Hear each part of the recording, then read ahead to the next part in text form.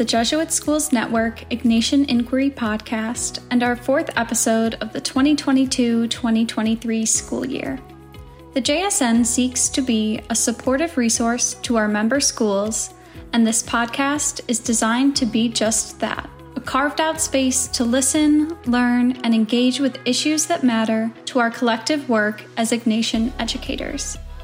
We're eager to encourage a spirit of inquiry across the many layers of our work in Jesuit education. We envision our particular brand of Ignatian inquiry to be the art of inquiry as seen through our Ignatian lens, asking questions and exploring issues that matter in our schools through the frame of our shared Jesuit mission. On today's episode, we'll explore the findings from the doctoral dissertation research undertaken by Dr. Sonya Arriola, principal of Bellarmine College Preparatory School in San Jose, California. Her study, entitled 50 Years of Underrepresented Student Advocacy at One Jesuit Secondary School, investigates what true inclusion looks like, how school culture changes over time amid cultural forces in society at large, and ultimately how Jesuit schools implement and grow support for marginalized students. Learning from the history and traditions of one of our schools, this research encourages school settings across the JSN to look closely at their past as they move forward to embrace the full potential of their future, intending to the needs of the students in their care. Dr. Arriola is serving as Bellarmine's principal for the 2022-2023 academic year. This is her 17th year in Jesuit education. She joined the Bellarmine community originally in 2006, spent 4 years as the president of Sacred Heart Nativity Schools from 2014 to 2018, and returned to Bellarmine in 2018 to work closely with Bellarmine's president on the school's priority initiatives. She recently earned her doctorate in Catholic Educational Leadership from the University of San Francisco and holds her undergraduate degree from Stanford University and her master's degree in education from Harvard University. Dr. Kristen Ross-Cully, JSN's Director of Inquiry and New Ventures, joins us for this conversation on such an important topic. Dr. Arriola and Dr. Cully, welcome to the podcast. How is everyone doing today? Thank you so much for having me. It's wonderful. There's a little break in the rain from what we've been having here in California. So there's blue skies, and I'm delighted to be with both of you today. Thank you. Thank you so much, Kristen. And Sonya, it's terrific to see you. I'm really excited for our conversation. Likewise. Thank you so much for having me. You know, it's hard to believe that you're already into the second semester, right? I mean, here we are in the new year. Of course, everyone knows in schools, once you get to January, you start thinking about the summer. It's very, very true. We sometimes say that the semester feels like it's over already, but excited. There's a lot of good things to happen second semester. So a lot of good things to look forward to. Terrific. Well, I think the very first question that I have for you when I think about your research here is you're an extremely busy person. You busy educator. You have, as Kristen said in the introduction, you've been a long time Ignatian educator, and over the course of your research of completing your dissertation, you served as a president and a senior leader, now a principal, a mom. You're doing it all. How in the world did you manage to be a doctoral student during all of this and get to the point where you're able to share this research? Yeah.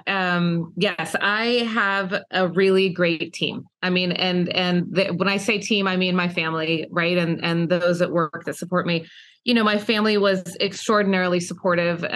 My husband in particular, my mother, bless her heart, for stepping in and, things like picking up the kids, feeding the kids, all of that wonderful stuff I was enormously grateful for.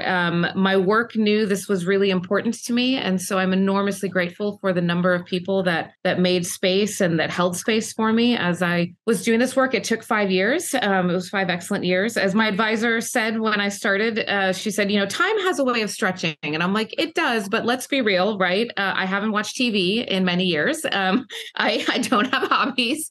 There's a long list of books on my phone that I've been holding for 5 years saying, when I'm done, I'm going to read these books. So I have a lot of catching up to do, but, and I'm excited to have started some of that over Christmas break. I read my first book for pleasure. It was wonderful. Oh, isn't it terrific? And you did it. You have the sense of satisfaction and accomplishment that you set your sights on something so big, really, that many people don't even attempt to tackle. So I enjoyed reading your acknowledgments to your study. And I should say the title study, as Kristen mentioned, is 50 Years of Underrepresented Student Advocacy at One Jesuit Secondary School. And I have it posted on our JSN website. We have been building a practitioner research library, so it's in there for listeners to take a view. But I enjoyed reading your acknowledgments, and it's interesting that you mentioned your mom. It really struck me that you dedicated your study in part to your mom. I found that to be really beautiful and a reminder that you don't undertake this type of work and the extent of this type of work as a full-time educator without it really feeling deep in your heart and kind of very personal connection to the work. Absolutely. So I'm going to try not to cry here. Whenever we talk about my mom, I'm going to try not to cry.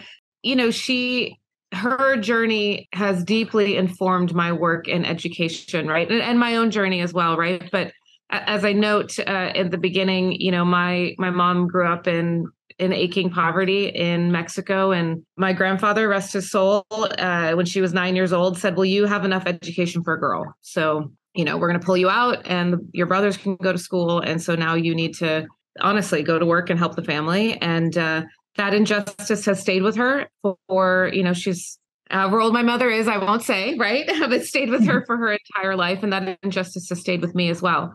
And so much of what I do is fueled by this desire for educational opportunity for everyone, and in particular, educational opportunity for kids that are marginalized or seen as, as not the norm. I shouldn't say it that way, but you understand what I'm saying, right?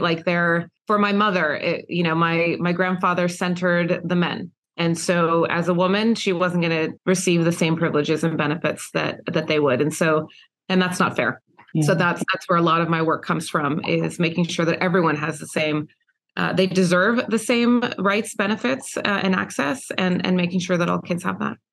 You can feel the personal connection in your study. I think it's the difference to me of what I am drawn to of research that kind of might end up sitting on a shelf somewhere and not necessarily utilized, and then something that feels real, feels connected. It feels so applicable to our schools today, to the educators in them, and especially to the kids in them. So I thought that was just a terrific start that really struck me as important. You talk about identifying, imagining, and implementing support for marginalized students. I think that was one of the lines that resonated so deeply. So what drew you to this topic? What drew you to the topic of exploring the support of marginalized students and ultimately shaping school culture? Yeah, I was super interested in this concept that I read about called that holds that minoritized students are welcomed outsiders, right?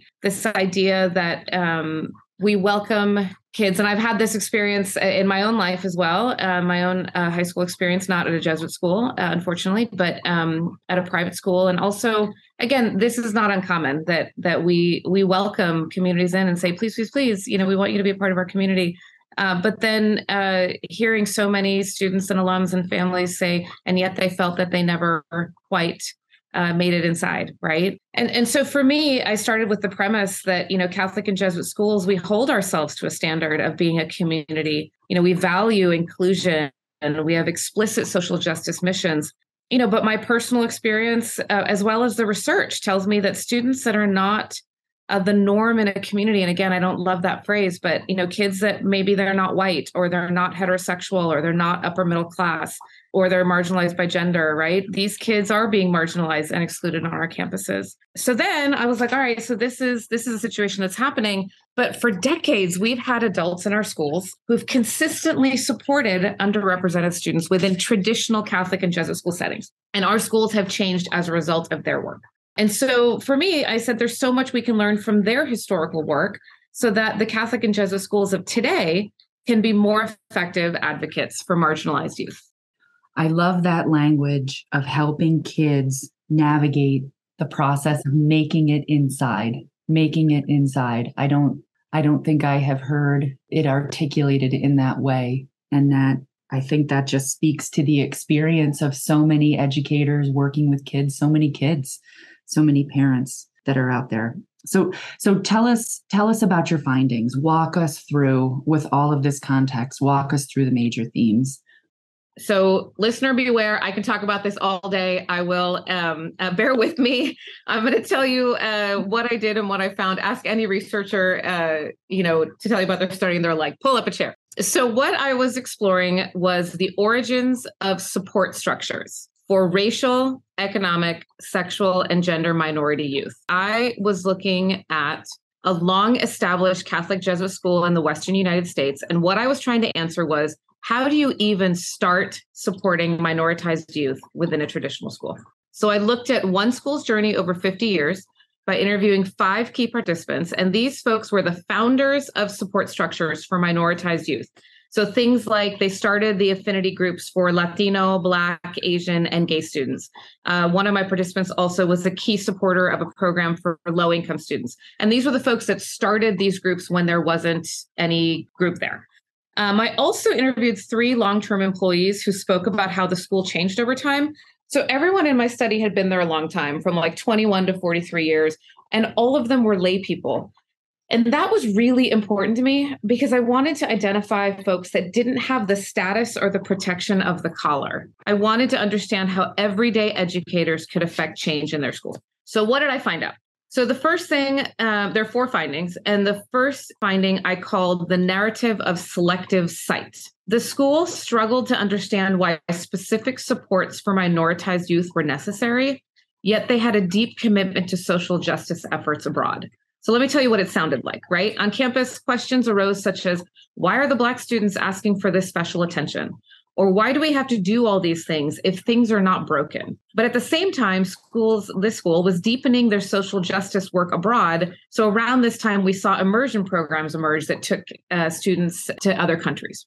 The second finding revolved around the school's requirement for legitimacy around advocacy work. So what does that mean? Who led the work mattered to the organization. They needed to be credible, accomplished, and deeply respected in the community. It was interesting that advocates felt they could not push the school farther than it was willing to go.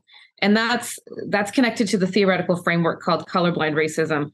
And this framework explains this, for me, it explains the central tension I see in Catholic and Jesuit schools, how we can softly accept and perpetuate a reality where minoritized people in our community are not fully accepted, yet we still promote an overall vision of inclusion and acceptance. The third finding, I'm halfway there. The third finding revealed that some groups were more readily accepted than others. So for example, support structures for Black and Latino students were questioned and challenged, while support structures for Asian and gay students were less controversial. So what did that sound like? For example, the responses to the gay straight organization when it came about revealed a sense of folks saying, it's about time, or folks saying, I'm thrilled to see this organization.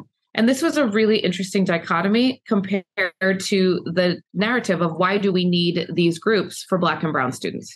The final finding was about how the affinity groups got started. And at the end of the day, strategy was key. Most of the affinity groups emerged organically, but no one was asking permission of admin. No one was creating a task force to explore if we can start this group or that one. No one was asking the board about what they thought. So folks were strategic in how they proceeded, but they honestly just did the work. And there's a really interesting example that I want to dig into, which is the origins of the gay straight organization as an example of intentional strategy. The founder was, and she described herself as straight, white, unassuming, middle-aged woman. She went straight to the diocese to get the bishop on board, to secure the bishop's permission. Let's be honest, right? She went to the diocese and met with staff to secure permission from the bishop. But here's what's interesting. She did this even before she came to her own administration. So she met with the diocesan staff, secured the approval from the bishop, and then went to the principal and said, this is what's happened, and therefore I'm gonna begin this group, which was incredible. Every step along the way was intentional for these groups. And so from beginning to end, very strategic. So at the end of the day, these leaders created support programs simply because it was the right thing to do. And they changed the lives of generations of students as a result. You know, what's so clever about your methodology? So one of the things that I think a lot about when it comes to traditional Jesuit schools is just that tradition. You know, we have so much history, so much tradition. There's so much to kind of work through and unpack as you seek to move forward. Your research points to kind of the ideal of learning from the past. And it went back how many years? It's 50 years, right? But 50 years, yeah. 50 years. But learning from that, but then it's still so all relevant today. I mean, everything that you just said, which happened in the past, could very well be happening right now as we think through just the current world that our schools are immersed in, of culture wars and all of the challenges in broader society. So to think about how that history formed and kind of transformed the origins of the support structures, it's really remarkable. Yeah, I think there's a lot to learn from our history. And to your point, Kristen, it's still very real and relevant for our schools today, right? Demographic change is happening in all of our schools. For some of our schools, it has happened 40, 50 years ago. For some of our schools, it's happening now. For some of our schools, it's coming, right? The nation's changing. The students that are coming into our schools are changing. And we're seeing a mix of racial identities, economic identities, gender identities. And so we are called, I've always said, as Jesuit schools, we are called to the frontiers. And what are the frontiers in our own schools that we need to take a look at? What do you make of the difference of the Asian and sexuality support groups to the comment that you said about, you know, why do we need these groups for Black and Brown students? Like, what do you make of that?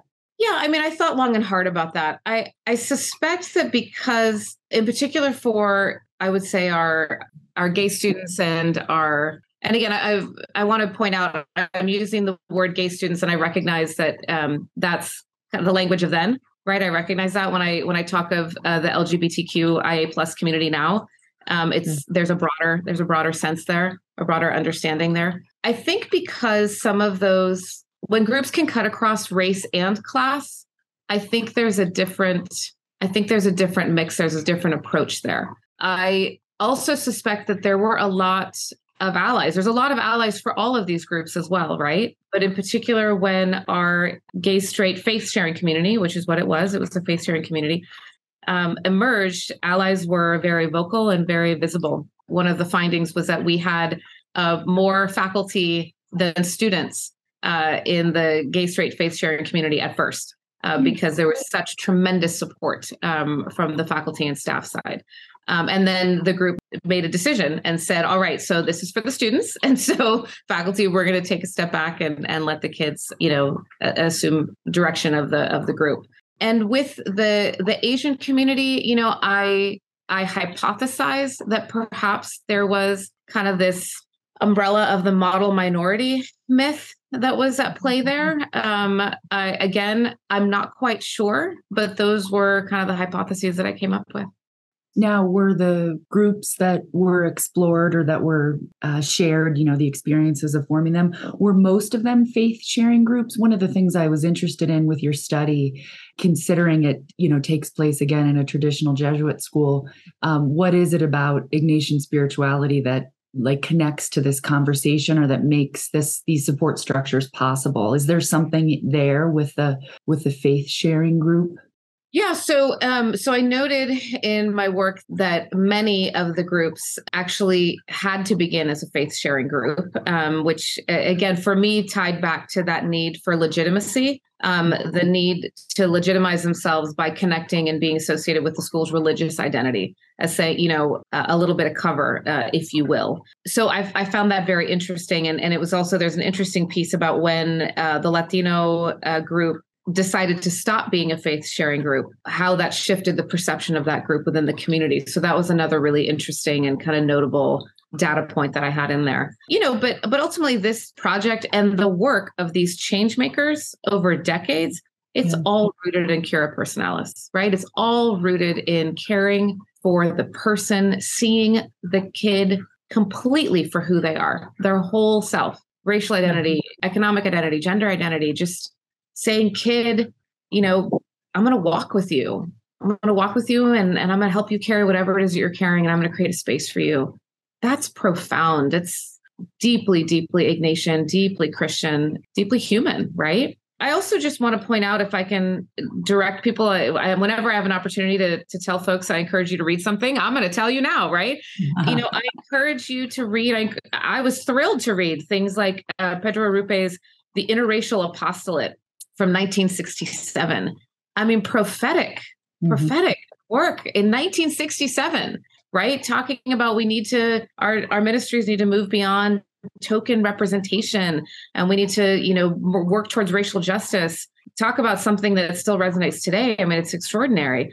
Obviously, his 1973 Men for Others speech, documents from the 32nd General Congregation, that really call us towards justice. And all of us should know and be reading the recent revision to Domain 5 in the Jesuit Schools Network Standard and Benchmarks. The JSN, the Domain 5, is calling us specifically towards racial justice and giving us actionable things to think about.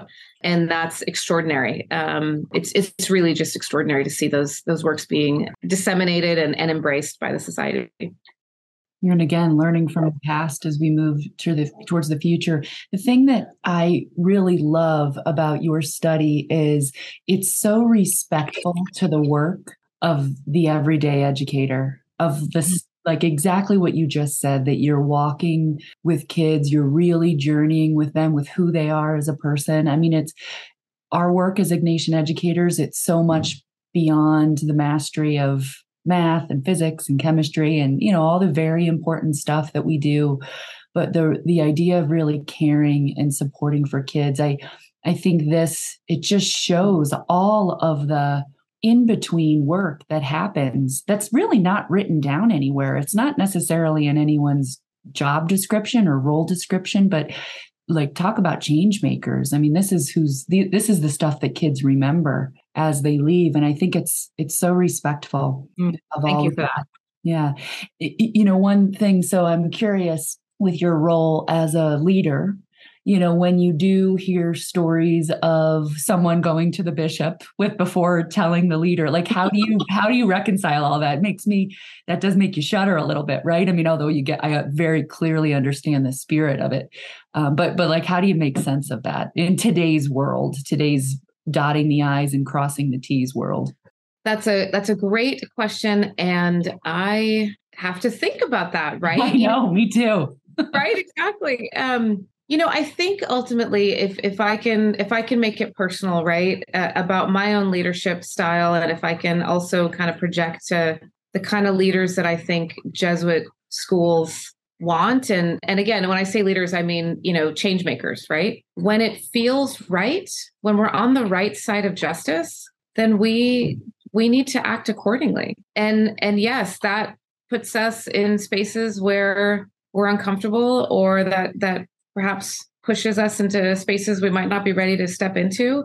But, at the heart of it, my hope, my deepest desire is that schools, ministries, leaders and teachers, everybody, like that we can dialogue. Mm-hmm. If we can sit down and understand each other and kind of get out of our own way sometimes, right? Sometimes, but the process is, or, but you should have told me, or, but what is somebody going to think?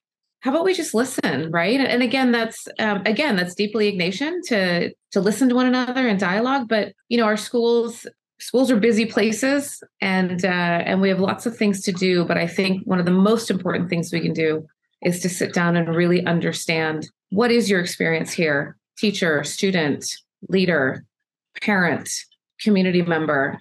Are there spaces where we need to grow, and how do we hear that and respond? Well, and then that speaks to the adults modeling what we hope to see amongst the kids. Don't you wonder if teachers and leaders really do view themselves as change makers? I mean, when you take kind of the 30,000-foot view and step out of the experiences of the past couple of years, the crazy experiences before, during, and after the pandemic, think about what schools have wrestled with, just the 24-hour news cycle and the Me Too movement, the Kavanaugh hearings, Black Lives Matter, George Floyd, the Trump era, whatever your views and opinions are, but just everything that has occurred in our world that trickles down to the schools. And again, to teachers and leaders and staff members who are working with and for kids and with and for one another, trying to navigate all of that. Your research, again, it speaks to the power of the educator as a change maker. Absolutely. I mean, one of the pieces that one of the research questions I had was whether kind of all those external societal factors that you just listed in our more recent history, are those the forces that change schools? And what was interesting was that I found that it wasn't, right? But where those factors did shape the experiences of kids was that kids come into our classrooms, they come into our offices with those things on their mind, and they want to process and they have questions. And what a beautiful thing when our schools can create space, when our classrooms, right? When people, everyday people, create space for kids to process and unpack the most pressing issues of our times. Because, in this generation, these issues are coming at them from their phones, from their devices. It's no longer, did you hear about this? And you have to read it in the paper, or you have to go look something up. It's being pushed to them. And it's a lot, and it can be overwhelming and confusing. And so, we heard time and time again, we hear from our alums, but also in this research project, the gratitude of folks that said, kids were just appreciative that we could talk about these things. And that's enormously powerful. Those memories, those moments stay with kids for the rest of their lives. I hear it from all of us, hear it from alums in Jesuit schools across the land, that when we do our work that way, it stays with them. No, and it speaks so directly, so clearly to what is special about our particular way of education. I always think about hiring, like in my schools, and we used to always say, you're looking for someone who really understands that the work that you do during the day in the classroom is extremely important, but it's the work that you do after 3 p.m., or whatever the time is, that really can make a difference. And it's someone who understands that. That is not an easy lift. But again, it's so respectful to all of the hard work that our teachers and leaders are engaged in. So what do you think about how can you encourage now schools to learn from these findings? Like, if I'm listening to this for the very first time, what do I walk away with? Yeah, I think if there's one piece of advice, and there's never only one piece of advice, but I think for all of our Catholic and Jesuit schools, when we think of how we can support racial, economic, sexual, and gender minority youth at our schools, we have to meet this opportunity head on. And I use the word opportunity very intentionally. This is an opportunity for us to work and walk with young people. And that is what we are called to do every day, right? And so we have an opportunity to lead. We have an opportunity to change our schools, to create space for kids. I think at all levels of our schools, from the board to teachers, counselors, staff, right? We have to get to know one another. I encourage teachers, counselors, staff, everybody, show up at those cocktail parties that the board members are there, and get to know them. Mm-hmm. Right? Get to know them and talk to them about your experiences. They want to know what's happening in our schools. And so, we relationships are at the heart of that, right? For school leadership, right? We have to be proactive and not reactive, and we have to act now, because folks are no longer willing to wait 40 years for change. So if schools don't, leaders, if you don't have a diverse faculty, then start hiring with intention, right? Folks are out there. If you do not have a diverse student body or you want to increase your diversity, then, find partners, do the work, begin to move the needle. And if your school doesn't have a centralized DEIB office, please, please, please, please establish one. A DEIB office isn't a panacea. It's not the end all be all, but it's a start. And it'll help the institution to return to its DEI lens as decisions are made. And teachers, they're the heart of our organizations, and they do so much. They walk with kids and they walk with one another.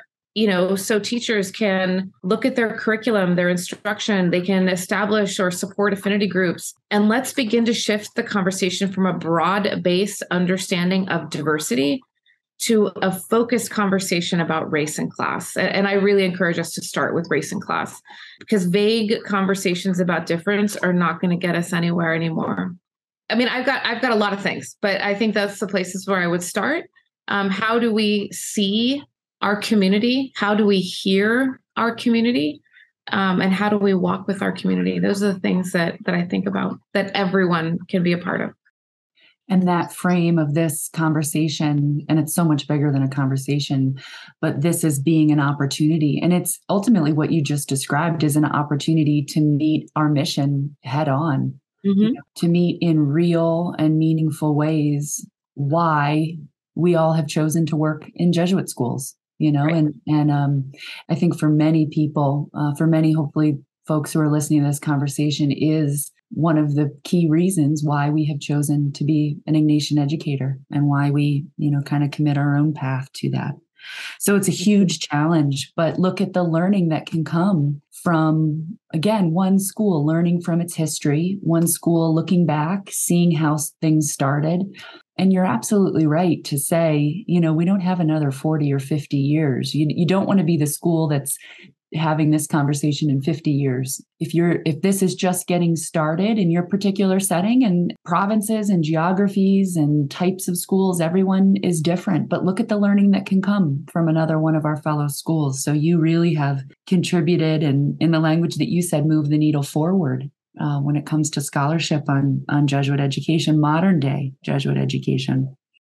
So we have to thank you for all of this work. I mean, there's so much to learn, and I feel both challenged and inspired to kind of understand even more moving forward. But we started our conversation, as Kristen explained, kind of the gist of your study, maybe the elevator pitch of sorts, but thinking about what true inclusion looks like. And that is such a simple way to say something that is so messy and complex. But I think that's really where we might leave the conversation. What does true inclusion look like within each of our settings? Your work, again, brings that question very much to life. So we thank you for sharing it with us. Kristen, thank you so much for this opportunity to share my musings, my thoughts, my work with the world, with the Jesuit Schools Network. Before I sign off, I can't leave without giving a huge shout out to the University of San Francisco and the McGrath Institute for Jesuit Catholic Education, which allowed me to do this work and supported me along the way. So enormous gratitude to USF and the team there. I could not have done this work without them. Also, thank you, Kristen, for the scholarship repository, which is tremendous. That's great. I love reading through various dissertations of my colleagues at Jesuit schools across the land. I'm the nerdiest of the nerds, but I loved reading through people's work. There's so much good work out there that folks have done, and folks asking excellent questions. Again, all of us who do this work, I count myself as one of them, have a deep, deep love for Jesuit schools and want them to be better, right? And want to see how much more we can lean into our mission and how much more we can bring our students closer to full inclusion, as you say, and just being their full selves on campus every day. I've had so much fun over the years putting together that practitioner research library, because to me, I look through the studies, I look through the names of folks like us around our schools who are brave enough to take on, full-time doctoral work, part-time doctoral work while you're a full-time worker in one of our schools, and look at the good that can come from an educator who loves his or her profession, wanting to go deeper in something. It really is. It's terrific. And I can remember, Sonya, talking to you very early on, like before the pandemic, when you were batting around these ideas, and look at what's come of it. It's really terrific. And I would echo the University of San Francisco. USF has been a terrific partner for many years with the JSN. And so it's wonderful to get to shine a light here. So thank you. Thank you, Kristen. Grateful for the opportunity and enormously grateful for this time. Thank you.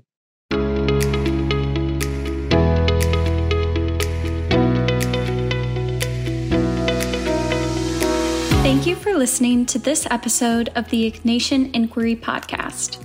Additional information on Dr. Arriola's research, along with her contact information, can be found on JSN's website at www.jesuitschoolsnetwork.org/Ignatian-Inquiry-podcast.